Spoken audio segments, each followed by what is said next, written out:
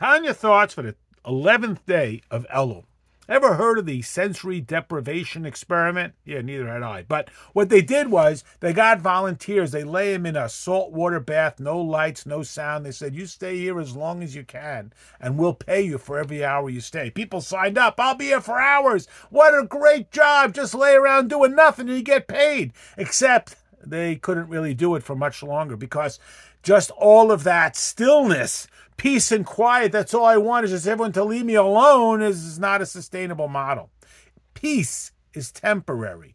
In order to have genuine security, we have to be active and engaged. The Tanya assures us, you think you want peace? Peace is good, but it's only a resting point until you launch over into something forward. Peace is vulnerable to attack. Security, which comes from continuous effort and growth and enrichment of my relationship with Hashem, that's got long-term significance.